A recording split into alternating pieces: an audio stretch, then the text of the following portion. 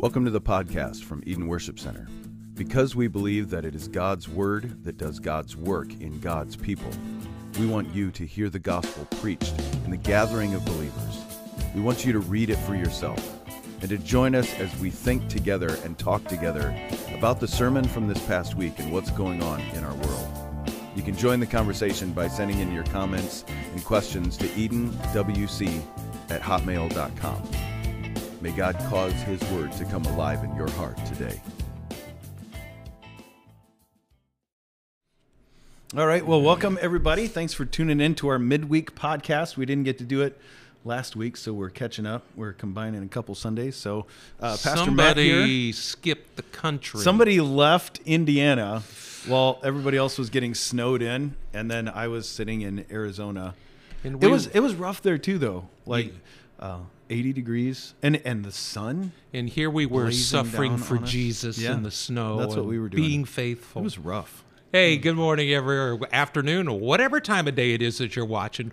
What a blessing to be together. What a joy to be able to just look into God's Word and flesh out in a little greater detail some of the things that we've shared in sermon illustration in the last couple of weeks. So This is going to be good, and it's a thing that I think of a lot, Matt, that iron sharpens iron, because when we're preaching and teaching, we have a sense from the Holy Spirit of where we're going and what we're saying.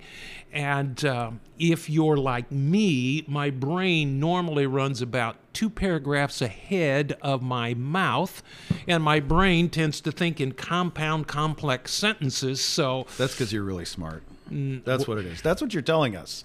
This is a long buildup to say, I'm really smart. Is that what's happening? It's all right. It's all right if you do. Just be honest. It means I'm challenged. So, but wow. Well, yeah. So Dad preached 2 weeks ago, and then I was on this Sunday. So we thought, and because I was out of town, let's just combine both of those midweek podcasts into one, especially since some of the passage overlapped with each other, and just Really talk about did. it here. So, okay, we're going to start by First, Avery Nickham is sitting in the corner observing us. He's like our chaperone for today. So Yes. if either one of us get out of control, Avery, you're going to hear him in the background going, "Stop it," or something. I don't know what you or plan if on we saying. say something wrong, heresy! You can't say that. If you hear heretic yelled out from the background, that was or was if you Avery. start to see smoke and flames, you know we've crossed the line, right? That's right. That's right. Yeah, God has sent the judgment fire. All right, yeah, let's read the passages from the past 2 weeks. And because that... Do you want us to stand? Because normally we stand in reverence You to can, the but Word you'll of stand God. out of the... For those who are watching this, you'll stand out of the camera. It's just like your belly button in the middle, which that's a good look. I better sit down. That's a good look. Stay seated.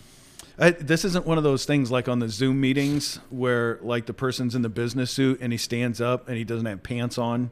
Like, let's just be clear. Thank you, Lord Jesus. Read the scripture, would you, here? Avery's like, what are you guys doing to this podcast? This And is see, what's awful. funny is he didn't want to sit across from us because Yeah. he was afraid it would stress us out. And Yeah. you can tell we're... Well, he's too pretty. Like, if we have to look at him, we'd be distracted the whole time. Ooh. All right, so we're going to read Genesis 1, 26 through the end of the chapter. Right? Do you want to read it? Sure. You can. Then God said, "Let us make man in our image according to our likeness, and let them rule over the fish of the sea, and over the birds of the sky, and over the cattle, and over all of the earth, and over every creeping thing that creeps on the earth." And God created man in his own image. In the image of God he created them, male and female he created them. And God blessed them, and God said to them, "Be fruitful and multiply and fill the earth and subdue it, and rule over the fish of the sea, over the birds of the sky, and over every living thing that moves on the earth."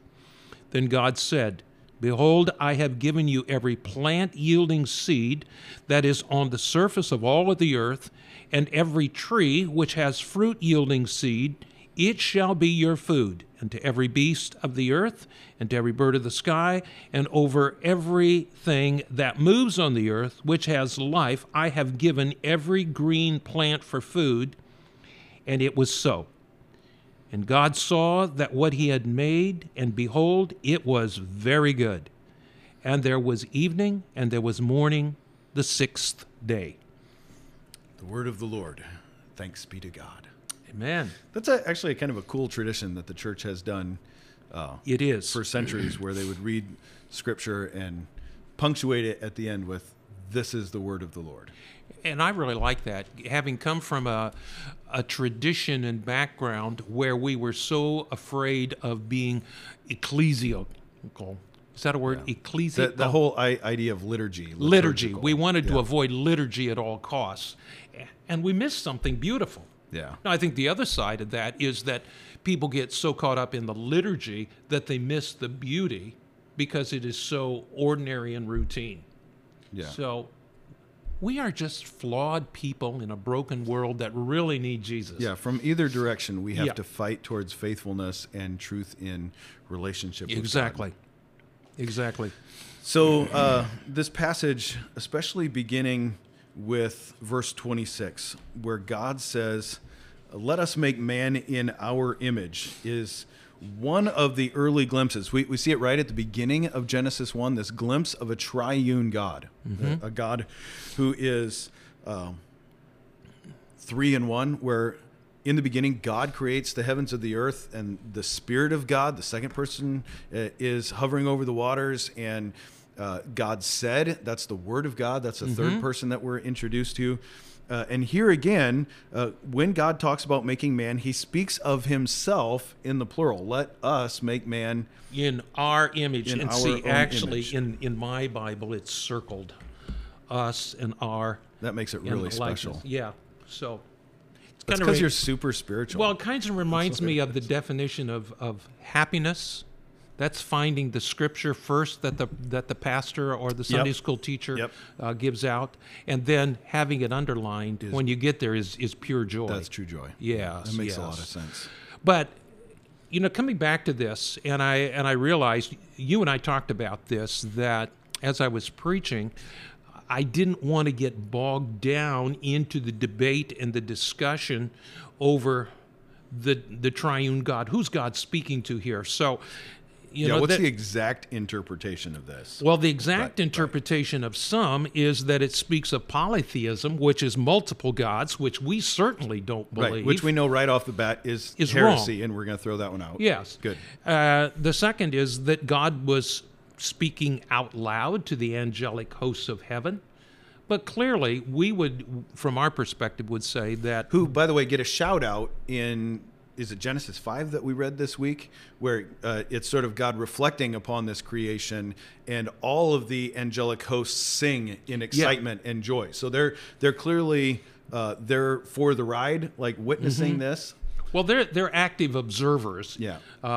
If not participants, as from a observation perspective. And then the third one, which I think is the best interpretation. Yes, it would be the Trinity, God the Father, God the Son, God the Holy Spirit, because we see, beginning in the early part of chapter 1, that the Spirit of the Lord is hovering over the face of the earth. We also know from Gospel of John, in the beginning was the Word, that's Jesus, and the Word was God, and the Word was with God. So he was there, he was active in creation and what's going on here in Genesis 1. So from our perspective, the best explanation here is the triune God. Yeah. Now, as you and I talked about, if polytheism comes up of many gods, we need to say, whoa, wait, that is not wrong. Not right. We're throwing that out right away. But I realized as you and I talked that as I was preaching the other Sunday, there was so much that I wanted to say, and I didn't want to get bogged down in that. So I forget exactly what I said. That's the great thing about video, or the scary thing. The scary thing about it, there's a record of everything that we say. Like, oh no. So, well, and the difficulty is in sharing God's word because because God, so one of the doctrines of God is he's incomprehensible. We cannot fully know and comprehend him. So we know what he has revealed to us, and even that which he has revealed is beyond us. So Scripture is going to say that his ways are higher than ours, as high as the heavens are above the earth. Like, we can't touch that. Well, and part of what goes with that is if we could understand everything there is about God, God would be too small and we wouldn't need him. Yeah, he'd be a man like us. Yeah, and that would be awful. Which makes it difficult when you're trying to share that truth on a Sunday morning in a really limited window of time. We have to be careful to make the main thing and not get hooked on every rabbit trail of and I know or because there's so many comes wonderful up. rabbit trails to go down. It's just exciting.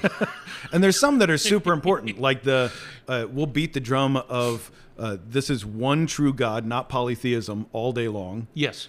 But getting into other minute arguments, those might be good for a moment, but if that's not the main thing of the passage that we're looking at, which here clearly, last week and this week, looking at this idea that God made man in his image. Well, and really, in terms of what we're focusing on, this is God in his majesty, in his glory, stamping his triune image on the crowning achievement of his creation, as it were.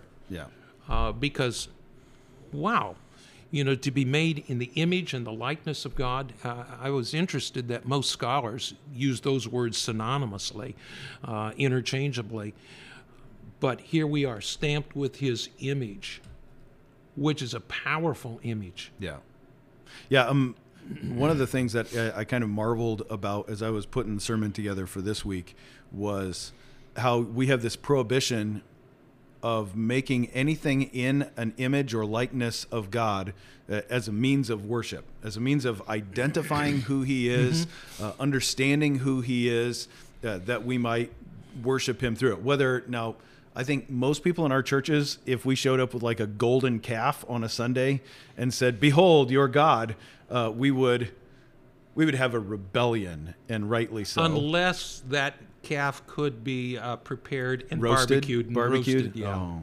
Then, but hopefully then we wouldn't say, "Behold your God," and then eat it. But I mean, isn't it amazing that God forbids that, and yet he has put his image on humanity, knowing, and this was the part that blew my mind, knowing that Adam was going to fall.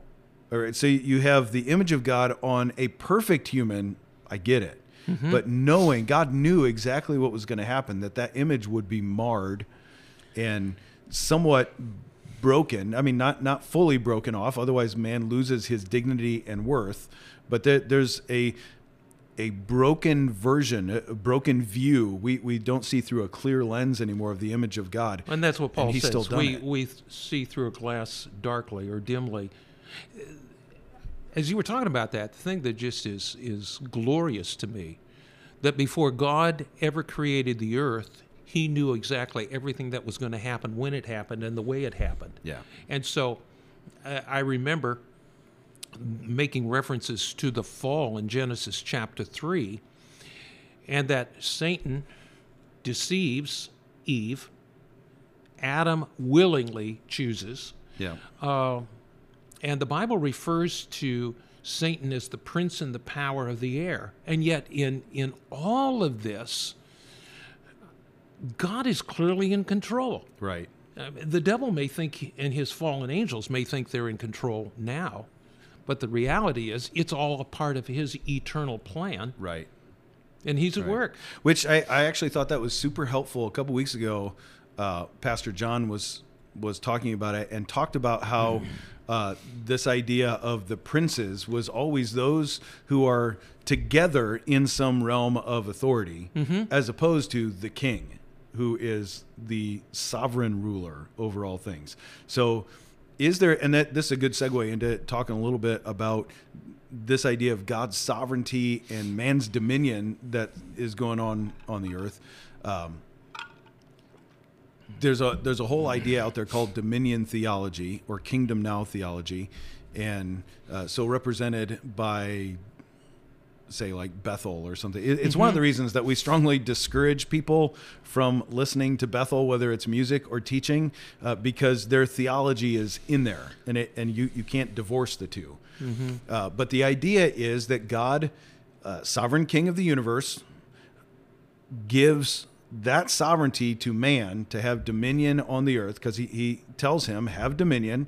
Yes. And then man, because of his willing sin, hands over dominion, loses it, but he doesn't just lose it for himself, he loses it for God as well, and gives it to Satan. So now Satan has dominion on the earth.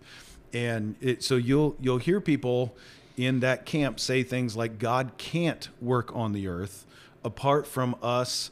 That's why we have to speak things into existence, because God can't do it. God has bound himself under the authority he's given to us. So now Satan is in control. Man is the only savior through his acts of faith and words of faith, and God is just sort of waiting for us to save the day, that's an upside down gospel, as opposed to God is sovereign, Christ is savior.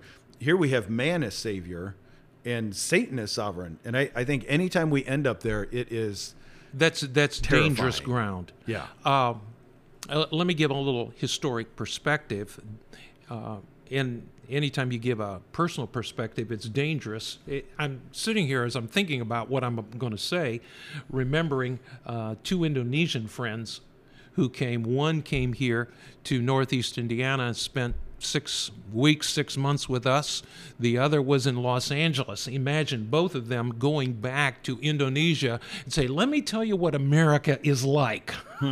It's interesting. So, like Stephanie, who was here with us, it was rural Northeast Indiana. For her friend, it was L.A. Right. So given a little historic perspective can be dangerous. Avery is leaving us. Did we offend you already? Are you that sensitive? Is that what's going on here? Hey, bless you, guy. So from my perspective, historically, what happened was many of us grew up in a religious culture that was more fatalistic than faith. And we were really almost paranoid about being presumptuous with doing anything. So to begin to experience what happened in the early days of the charismatic renewal in the 1970s and then 1980s was suddenly begin to see from Scripture that we are not helpless pawns, and we're not just tossed about by every whim of whomever. Yeah. And so suddenly you begin to see some things. Unfortunately, people began to take this dominion theology and go to crazy extremes. Now, Jesus did say, you will speak to this mountain, it'll be removed and cast into the sea if you have faith. So suddenly we began to see that faith was not just a noun, it was a verb. And to find the balance in that has become the problem. Now, God clearly in Genesis gives Adam dominion. He said, rule, exercise authority. That was a part of creation. Sure. And I liked something. Let me see what you said. This was really good. I say a lot of really good stuff. It's true. Nature left to itself is not God's design. So, God says that, and this is jumping ahead into chapter 2, where man was to cultivate and to keep. So I thought it was interesting, and we'll get to this in another week or so, that the word in Hebrew, cultivate, means to make work, make it function. And the other is to guard. Yeah. So there is a sense that... And that's before the fall. That's before the fall. That was the thing that struck me as so interesting in that is man's call to subdue the earth, to have dominion, to begin to order that which is not yet ordered, and to make it work together, to guard what it is. That all comes before sin has broken it. Yeah. And that's the thing that becomes the key then. Yeah. That we live in a Genesis 3 world that is where it's not so much that man lost dominion, the dominion became broken and perverted. I think the danger for us as Christians is that we tend to be polarized and run to extremes. You know, dominion theology is wrong. We tend to run to the other end of the spectrum and just throw anything out that even sounds like that. So, let's be really clear about what we're saying there. Dominion theology is wrong because it says that Satan has dominion and God does not. So anything that's going to say God is not sovereign is wrong. Exactly. Now, because it has the word dominion, we get a little bit confused, and this is where I think it's good for us to be super clear about what we're saying. God actually told man he has dominion. He told him to not only he has dominion, but to take dominion and subdue the earth. And so because we have that same word found in both camps, we can tend to be like, a little gun shy about it. But dominion doesn't even have to be anything, I'm trying to think of the right word here, fancy, spiritual, supernatural. Well, it doesn't mean that I can go fishing and be there at the lake and say, all right, fish, I have dominion over you, come to me. Right, yeah. So look at Jesus' dominion, which is the unbroken dominion, as he is in the boat, and he literally, without a word, almost sinks their boats by calling so many fish to get caught when they did their best to catch them all night long. We don't have that. No, we don't. That's not within our realm of power. And I think where dominion theology goes wrong, because it puts man as savior, it says we don't have that because we're not believing hard enough, we're not trying hard enough. And if man has enough faith as a verb, then what we can do is we can reclaim that dominion for God and for ourselves. And the kingdom grows because we are the ones growing it. Yeah. As opposed to Christ is the head of the church. He's never lost dominion on this earth. It has been subjected to frustration, the scripture would say, because of man's sin. And yet the entire point of the book of Revelation that we spent so much time on is Christ is king, and he's going to he's allowing this to grow, that we get the parable of the weeds and the wheat, where God is letting what is good grow and what is evil grow, so that there might be a day of reckoning, a day of harvest. And that's part of his sovereign plan, not that he's lost control in the middle. So every time we take dominion, we are reflecting rightly the image of God. We are honoring God, but we're not reclaiming anything for God. No, and he hasn't lost it. The problem with our exercise of dominion comes back that we live in a Genesis 3 world, and even in spite of our best intentions, so often we get it wrong. Yeah, we either do it wrong, think about it wrong, or even when we do it right, there's some intention of our heart that gets it wrong. Yeah, exactly. Sad reality. Well, it's a sad reality, and God loves us anyway. But it's a powerful thing to realize that God has given this to man, and that I would never do that. I wouldn't either. I'm not trustworthy. It's like having some incredible thing. I mean, think about the beauty and intricacy of God's creation, and then handing it over to a toddler. Well, yeah. And, as we read through this morning, I was just reminded again, and in fact, your mom and I talked about this. Before the brokenness of Genesis 3, all the living things, all of the animals, the grass was for them. Yeah. There were no such thing as carnivores. Right. Dinosaurs did not run around eating other either people or anything like that. Right. What an amazing thing. At least not at the beginning. No, and there was no fear because God brings the animals to Adam and he names them. Yeah, and it's not till after the flood that God says, I'm putting the fear of you on everything that has breath in it. And isn't it interesting that in the process of God bringing the animal kingdom to Adam, that was an exercise or an expression of his dominion and rule. Yeah. God said, okay, I've given you dominion, given you rule. Here they come. You name them. Yeah. That's an incredible thing. And my mind just cannot get around all of that. Yeah. It's amazing. Yeah. Wait, and I think that is one of the things that gives us an anchor for our soul, knowing that, yes, our world feels really broken, and God is still in perfect control, perfect dominion. He is the perfect sovereign over all of it. That's literally the only way, Romans 8:28, that he's working all things together for good. That's the only way that can be true.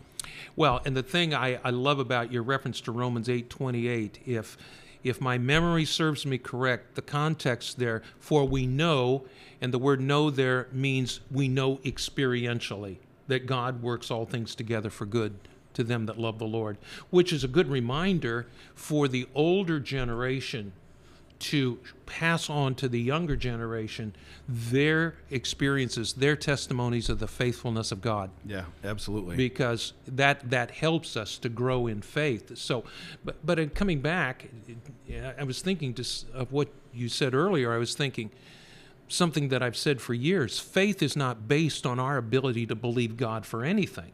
Faith is based on God's ability to deliver on what he has said. So if I move in faith, it's predicated and based upon the fact that God is faithful to his word, that he's watching over it to perform it. You know, I look at our world today. I look at what's going on even in this week in our world. What an exciting time, because here are people who are fearful. Is war about to break out with Russia over the Ukraine? You know what? There's never been a greater opportunity for the kingdom of God. Are we experiencing suffering and hardship? Yes. Most of us here in North America, the only suffering and hardship we experience is we're afraid somebody's going to make fun of us because we're a Christian. Right. But we got brothers and sisters whose lives are literally on the line for the faith. But as I look at society, and people have been talking to me, what do you think about what's going on? There's such fear, and it's interesting that people are looking for something that's real, that's stable. We talked in the adult class about what it means to be created in the image of God, and I was just reminded of that verse from Ecclesiastes 3 that says God has placed eternity in the heart of every man. And isn't it interesting that whether people claim to believe in God or not, they're looking for something of the eternal, something that is stable, sustaining, beyond this reality that we call reality. Yeah. Something beyond the now. Beyond the next news soundbite that we hear, that even if this should come, I will not be shaken, which seems to be the message of almost every psalm. Like you look at the hymn book in the middle of the Bible, and it is, this is hard, this is I mean, most of them come out of some sort of ache or tragedy. Oh, I think of Psalm 3, where David is actually running from his son Absalom, who's trying to kill him, trying to take the kingdom. By the way, you're not after me, are you? No, I don't have any hair. I can't get caught in a tree. Well, there you go. See, I passed on something good to you. But David says, many say of my soul, there is no hope for him in God. But he says, but thou, O Lord, art a shield about me, my glory and the lifter of my head. Yeah. And then I love what he says, I lay down and I slept and I awoke again, for the Lord sustained me. Yeah. There was something that he had an anchor beyond the chaos that was going on at the moment. Yeah. And it repeated language throughout Psalms. Yes. You're my rock, my redeemer, my stronghold, my fortress. Like, he is the only safe place for us to run. Right? I think that is the point right now when we see news get a little bit scary, that we don't freak out and run and hide somewhere other than hiding ourselves in God. Knowing, there again, that he is the sovereign of the universe. He has dominion. He raises up kings and he puts them down. Kings. Yep. Yeah, and it's that old phrase, well, I don't know how old it is. We've used it a lot, so maybe it's gotten old. God's sovereign. He'll do what he wants to do, when he wants to do it, and in the way he wants to do it. Yeah. And then we have the Lord Jesus, who is putting things back in order. Yeah. The process isn't complete, but, we live in a broken world, a Genesis 3 world. And the good news is that Jesus is not only redeeming mankind, but he is bringing about a restoration of God's design. Yeah. Yep. Glorious. That's good. That's good. So talking about restoring things on the earth, one of the things that we had talked about a little bit before we started was a comment I had made on Sunday about how when we try and care for God's creation, some version of environmentalism, it almost always turns to idolatry. Yeah. It either is a means by which we are saving ourselves. The whole world is terrible, and so the one thing that you can do good is eat vegan, or recycle everything, or insert whatever environmental thing. And caring for God's creation should be important to us because it's important to God.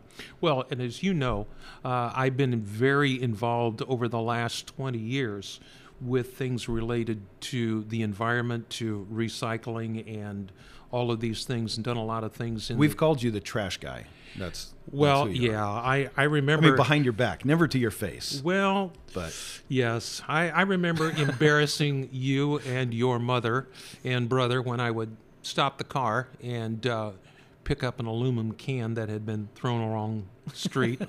I don't know if you remember those days. I do. I do. But the thing that I've said continually is that these things are not a question of environmentalism. It's a question of stewardship. Yeah. The earth is the Lord's, the fullness thereof. That's why we don't drive down the road and throw our trash out the window. It's a question of stewardship. Yeah. So, but it's not environmentalism. Well, so here, theology has consequences. Yes. It actually matters. If you believe that this world, even though we know from Scripture that the end of this world is that it will figuratively be rolled up like a scroll and cast into the fire, and God's going to create a new heavens and a new earth, and that right now, so if you believe dominion theology, that right now this isn't our Father's world, as the old hymn says, this is Satan's world, and it's just damned for destruction. Pitch your stuff out the car. Who cares? Like it's the old thing, like why polish the brass on a sinking ship?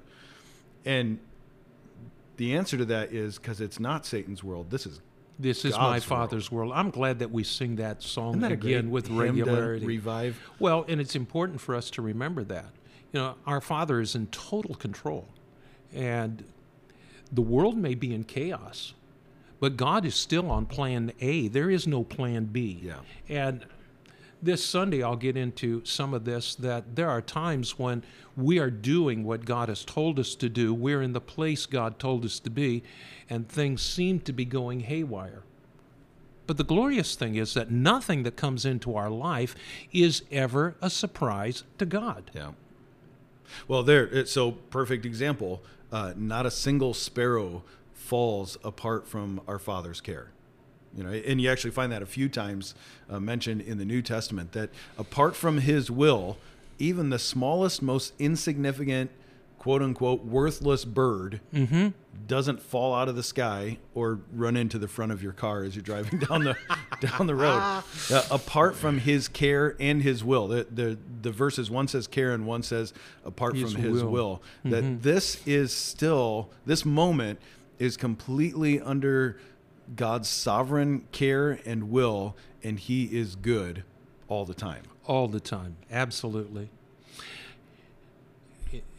Can we back up a little bit? We can't. We've already moved on. Oh. That's the end. No, yeah, go ahead. Well, in the beauty of creation, there is so much going on in our culture today about male and female and identifying. In fact, there's a bill before Indiana's General Assembly right now that would limit transgender athletes from competing. Oh, really? Yeah. I didn't even know that. Yeah. Well, there's your dad's helpful household hint for today. Good job. But the Scripture is very clear that God created male and female. And I tried to speak to this, and I know you've spoken to this, that in creation, man and woman, there's so often in Scripture when it says here, and we read this, that man was to be fruitful and multiply. It's understood it's male and female, and that there is no disparity between male and female in terms of relationship with God. Mm-hmm. Both Adam and Eve walked with God in the cool of the day. At the foot of the cross, there is no sexism. It's not. That's not an issue. Yeah. And where we get in trouble is we confuse that with function. Yeah. And I think that's an important thing. Now, I've sometimes made a joke, there's a reason that your mother would hear you as a baby crying in the middle of the night and I'd be sleeping away. Well, and then I made a joke, when God made Eve, he took something out of Adam and Adam didn't have it anymore. But it's clearly a role of function. Yeah. And the other thing is, and we'll get into this a bit more, where he says it's not good for a man to be alone. This, I will make someone suitable. And the sense is someone who comes alongside to complete. Yeah. So it's not of dominance, male dominance, although in a fallen world that has happened. Mm-hmm. And we need to speak to that because that's not right.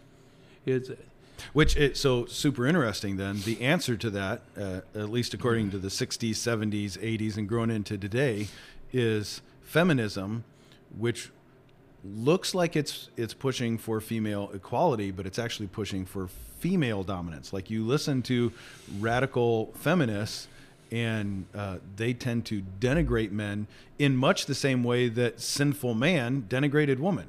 Mm-hmm. And so there again, because of sin and brokenness, we have trouble getting back and even seeing clearly God's original design, God's good plan for male and female. Yeah. And then because we want to, as Romans 1 says, reject our Creator and worship the creation, then we end up believing that we can define male and female, it's a bizarre thing that I think 200 years from now they're going to laugh at us. Well, and you mentioned feminism, and the feminist movement right now is in a real quandary because the transsexual movement is challenging feminism. Yeah. But that's a rabbit trail that we probably don't want to go down. We'll probably limit this to a shorter podcast than getting all that. But it's a reflection of a fallen world, a broken world. And it goes back to Genesis 3, where God says to Eve, "Your desire will be for your husband." And in the sense in the Hebrew there is to rule over and control. Yeah. And it's not that man is better than the woman. I wish it was the other one. Like part of the curse is you're just going to want your husband. I just want to be near him. Oh yes. That's generally not the case. No. No. So really interesting thing, and I want to hit this because I thought this was fascinating. Give credit where credit's due. Dr. Al Mohler, who's president of Southern Baptist Theological Seminary in Louisville, Kentucky, in talking about Genesis, talked about how when they look back, whether it's through archaeology or anthropology, and look, where was man? Like where at one time did man exist and now we don't see him there anymore? They have these three basic areas, three basic things that they look for. They look for, number one, the use of tools or, some kind of pottery, like dishes, that type of thing. Because you don't often see monkeys sitting out with a dish, eating out, some clay pot that they made, or the use of fire. So some implement that they've used. You look for some raised area because man tends to build things up. And you see in the animal kingdom. I thought that was fascinating. It is, because animals burrow into things. Mm-hmm. And even where you see a temporary building up, so Beaver's building a dam. Beaver's building a dam. Your mix all talked you up. Like that? It's a real temporary thing. You don't see any permanent structures being made in the animal kingdom. They don't have dominion. And then the most interesting one, looking for the evidence of fruit trees being planted in some kind of order.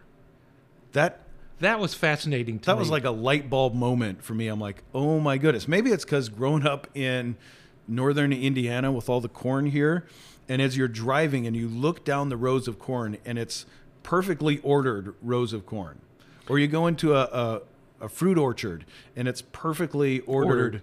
Well, and the rows have to be straight. I mean, if you live around here and you're a farmer or you were raised on a farm, you notice if the corn rows are crooked, or if they're plowing and the furrow isn't straight. But it's man taking dominion. Yes, it is. Over this world. Now, not intentionally, but it's the same type of dominion. And I think this is an important thing for families. When we teach our children to care about that which God has entrusted to us, which we've entrusted to them, cleaning up your room is honoring to the Lord as it takes dominion over your environment. I'm feeling guilty now because I was working in my office before I came to do this, and I am... Cleaning up your office is honoring to the Lord. It is. There you go. But how do I throw things away that are precious and could be valuable? Okay, so here's let's flesh that out a little bit, because here can be the tendency, and I think is the tendency with the church. We take one truism and then we say, and this is what it has to look like. That this version of dominion. So everybody has to have a perfectly clean room with, that military bed folding of the sheets, and bounce a quarter off of it. Yeah. Your we lawn. Said that at the same time. That's scary. There's somewhere someone cried, but there's a certain way you have to do your lawn. Pull it into legalism. There's a certain way you have to dress if you're going to honor the Lord. There's a certain type of vehicle you have to drive if you're going to honor the Lord. That goes on both spectrums. Sure. Let's be careful not to go there. And I think a helpful thing is something that you mentioned just before we started, of white settlers coming to this area in Northeast Indiana and meeting some of the Native Americans who were here in Potawatomi tribe and what they thought about that. Talk about that for just a second. I thought this was interesting. Yeah, I'm a history lover. So reading some of the history here, it was interesting that some of the Potawatomis actually helped some of the settlers of LaGrange County plant their corn. But they thought these white settlers were crazy because they planted their corn in rows, where the Potawatomis would maybe plant them in a circle. Yeah. They would also plant them, the Indians would plant with, and they would put fish in the ground, which became the fertilizer. Right. So who's to say what was right and what was wrong? The Potawatomis were doing what they thought was successful and worked, and would plant, like in a circular, where the whites put them in long rows. It's fascinating. Yeah. And the thing I loved about that is it's both dominion. Yes, both are dominion. So whether we're choosing to put it in this circle pattern because we found that the most effective for our planting and harvesting, or we're choosing to put them in rows because we found that most effective for our planting and harvesting, that's different from how corn plants itself. Yeah. Now, see, what I thought was interesting in this as well, that the Potawatomis gave grace to the white men. Now, I don't know if they thought they were stupid or what, but they still gave grace, and they worked with them. Yeah. What a testimony that we need to give grace to each other, and if it doesn't look exactly like what we think it looks like, who cares? Yeah. We need to find a way to join together. Now, obviously, when it comes to significant matters of theology and doctrine, those things do limit our level of cooperation and partnership together. But I was just challenged again, as we've talked about this, to think about, boy, the grace that they gave. Yeah. And both were doing things. Yeah, taking dominion on the earth, even though it looked really different. Yeah. That is a helpful thought, that not everyone has to do it like I do. As long as they're being faithful, doing the best that they can, you don't have to do it like I do. Now, like you said, if we get into we talk about the closed hand and the open hand theological doctrinal issues, those that have to do with Christ, his incarnation, being fully God, fully man, yes, the atonement, that, repentance and confession of sin, like all the things that we hold as absolutely inviolable when it comes to the scripture and what we believe about God. Those are closed hand issues. That if you don't believe that, we will divide from you, and rightly so. And then there's a whole bunch of open-handed issues like, yes, God is sovereign. He's given us dominion. How should you plant your corn? I don't care. What kind of songs should your church sing on a Sunday morning? I don't really care. How should you sing them? I really don't care. Should you use instruments or sing a cappella? Yeah. And the answer is yes. Yeah. Do Make a joyful noise to the Lord. Do whatever God has gifted and directed you in. But if you're going to argue about, so back to polytheism, or Jesus wasn't really God, or Jesus never really came to the earth. I was just listening to an audiobook where the guy was talking about how his church and another church have grown at about the same pace, only when he got to his church, the pastor of the other church didn't believe that Jesus was fully God and fully man, didn't believe in the atonement, and in fact didn't really believe there was a God at all. That was the pastor of the church. That's scary. We should divide from that. Exactly. We should say that's another gospel. Exactly. That's not Christianity. Mm-hmm. So we want to be careful about those things, but anyways. So, did we answer? Were there questions that came in that we needed? The only question that came in, in fact, let me just read it. We've answered most of it already. It said, "Where did man lose dominion over the animals? The fall changed some, but not all things. For example, man was still a vegetarian for a while after the fall. I don't see where God took that dominion, and so dominion did not need to be restored with Noah because it was never removed in the first place. Don't we see a continued dominion over the animals throughout Scripture? Maybe I'm defining dominion differently," which was a thoughtful tag on the end of that. Oh, and yeah. I think that's part of the thing. And I think there's a argument, and an argument's probably poor choice of words. There's a point that could be made that in the Genesis 3 account, when Adam and Eve fall into sin, God, it says, creates for them clothing. And he did it out of skins.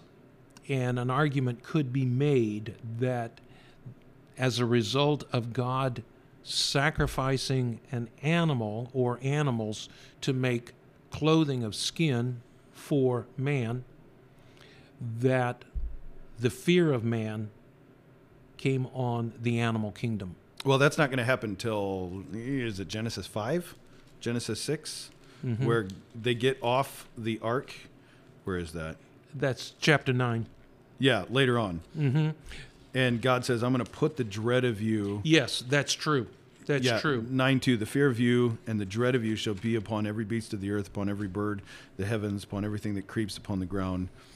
And there'll be food for you. So it's not till they get off the ark that the animals become active food for them.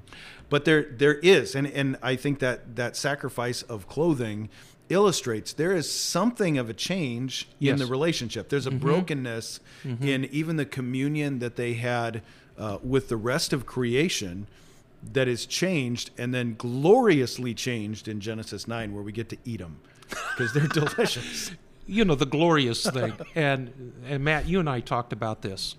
I love these questions. I love that thoughtful question because it means that people are thinking, they're processing things. And when you said something to me about that on Sunday, my first thought was from the book of Acts of the Bereans, that they were more noble because they searched the scriptures to see that these things are so. I love the question. I love the questions that come in where you are not just challenging, but challenging and asking questions in a really healthy way.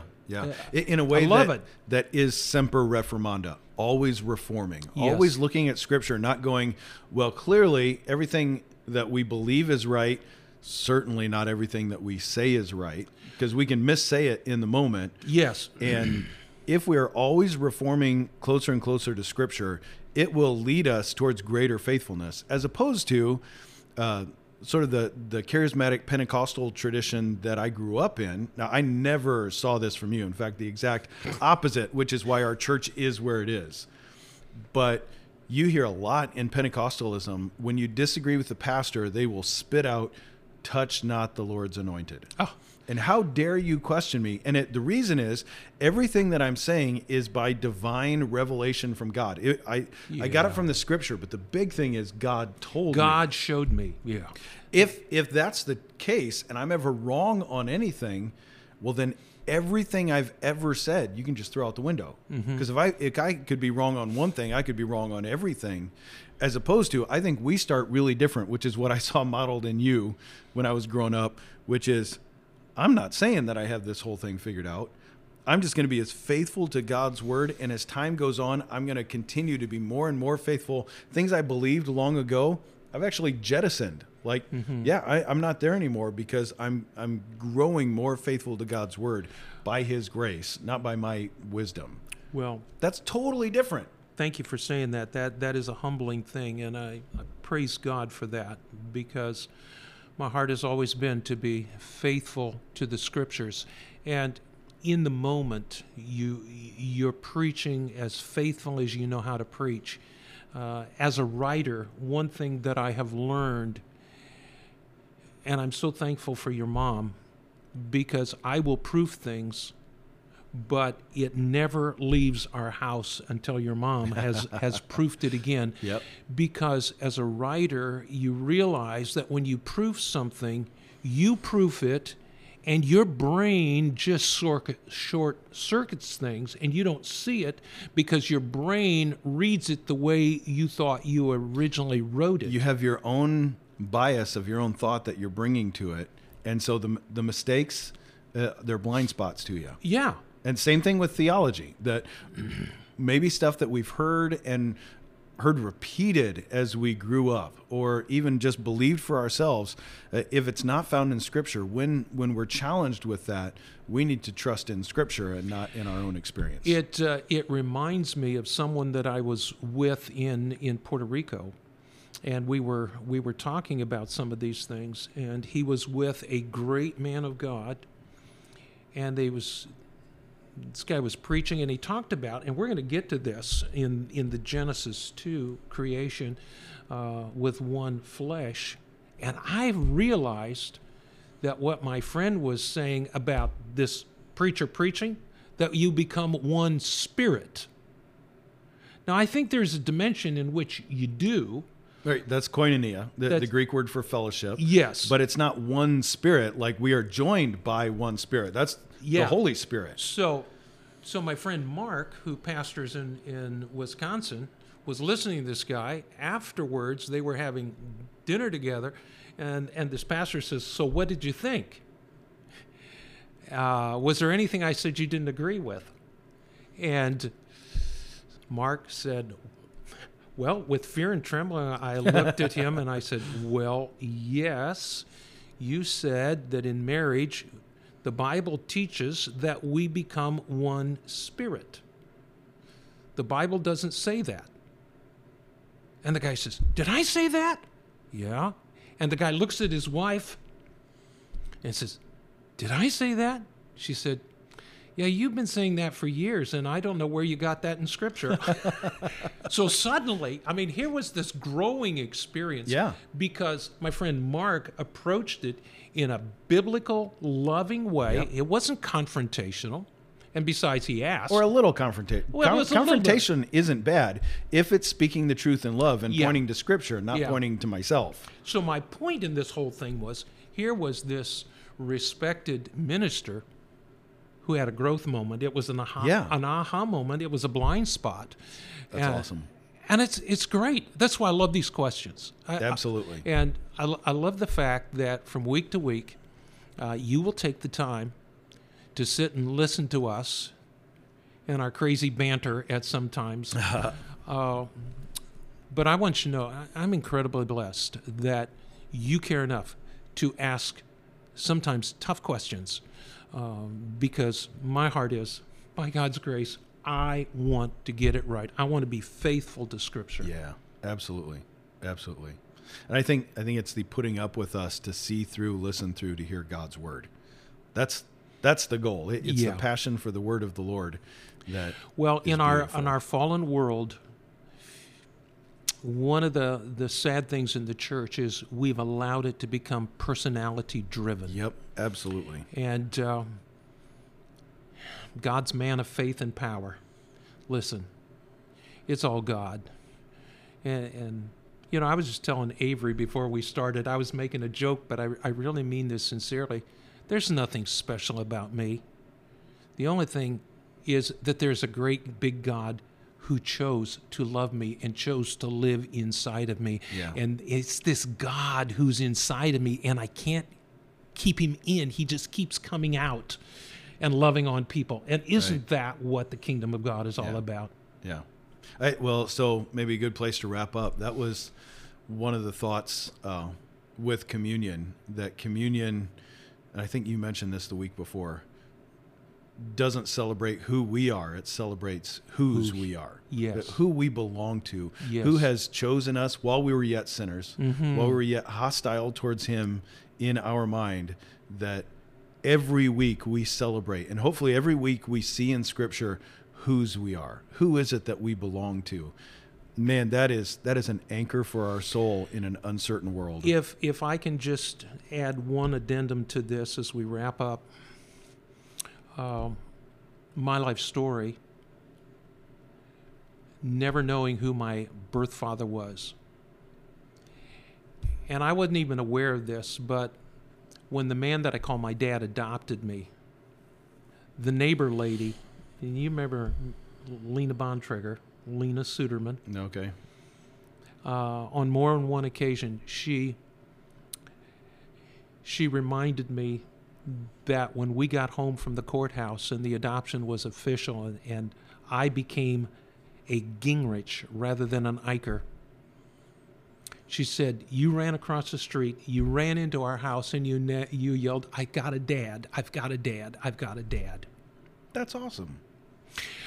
I don't remember doing that, but you know, as we're talking, we celebrate communion, we have a father. Yeah, that's good. When Dad married my mom, I was part of the package, but he didn't have to give me his name. Yeah. But he chose to give me his name. And that's what we celebrate in communion. Yeah. You know, Colossians, Paul says, paraphrasing, when we were at our absolute worst, Christ died for us. Yeah. Chose to pour out his love. So we celebrate in communion. He's not being crucified all over again every time we celebrate communion.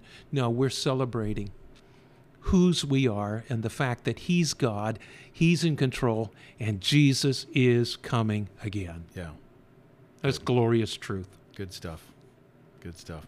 Well, we'll leave her there, and Lord willing, see all of you on Sunday. So until then, God bless you.